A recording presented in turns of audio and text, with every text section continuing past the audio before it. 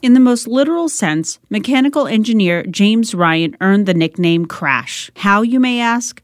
By conducting live, sometimes risky crash tests using either himself or assistants to prove his invention, the retractable seatbelt, could save lives. Best known for the invention of the black box or flight data recorder, James Ryan began his research on auto safety in the 1940s. At the University of Minnesota's back parking lot, Ryan would strap himself into a car or padded crash sled on a fast track, give his signature countdown, and sit back as he accelerated into a barrier at 20 miles per hour. One risky demonstration on NBC's Today Show in 1957 involved dropping a car from 80-foot cranes to simulate a crash at 40 miles per hour.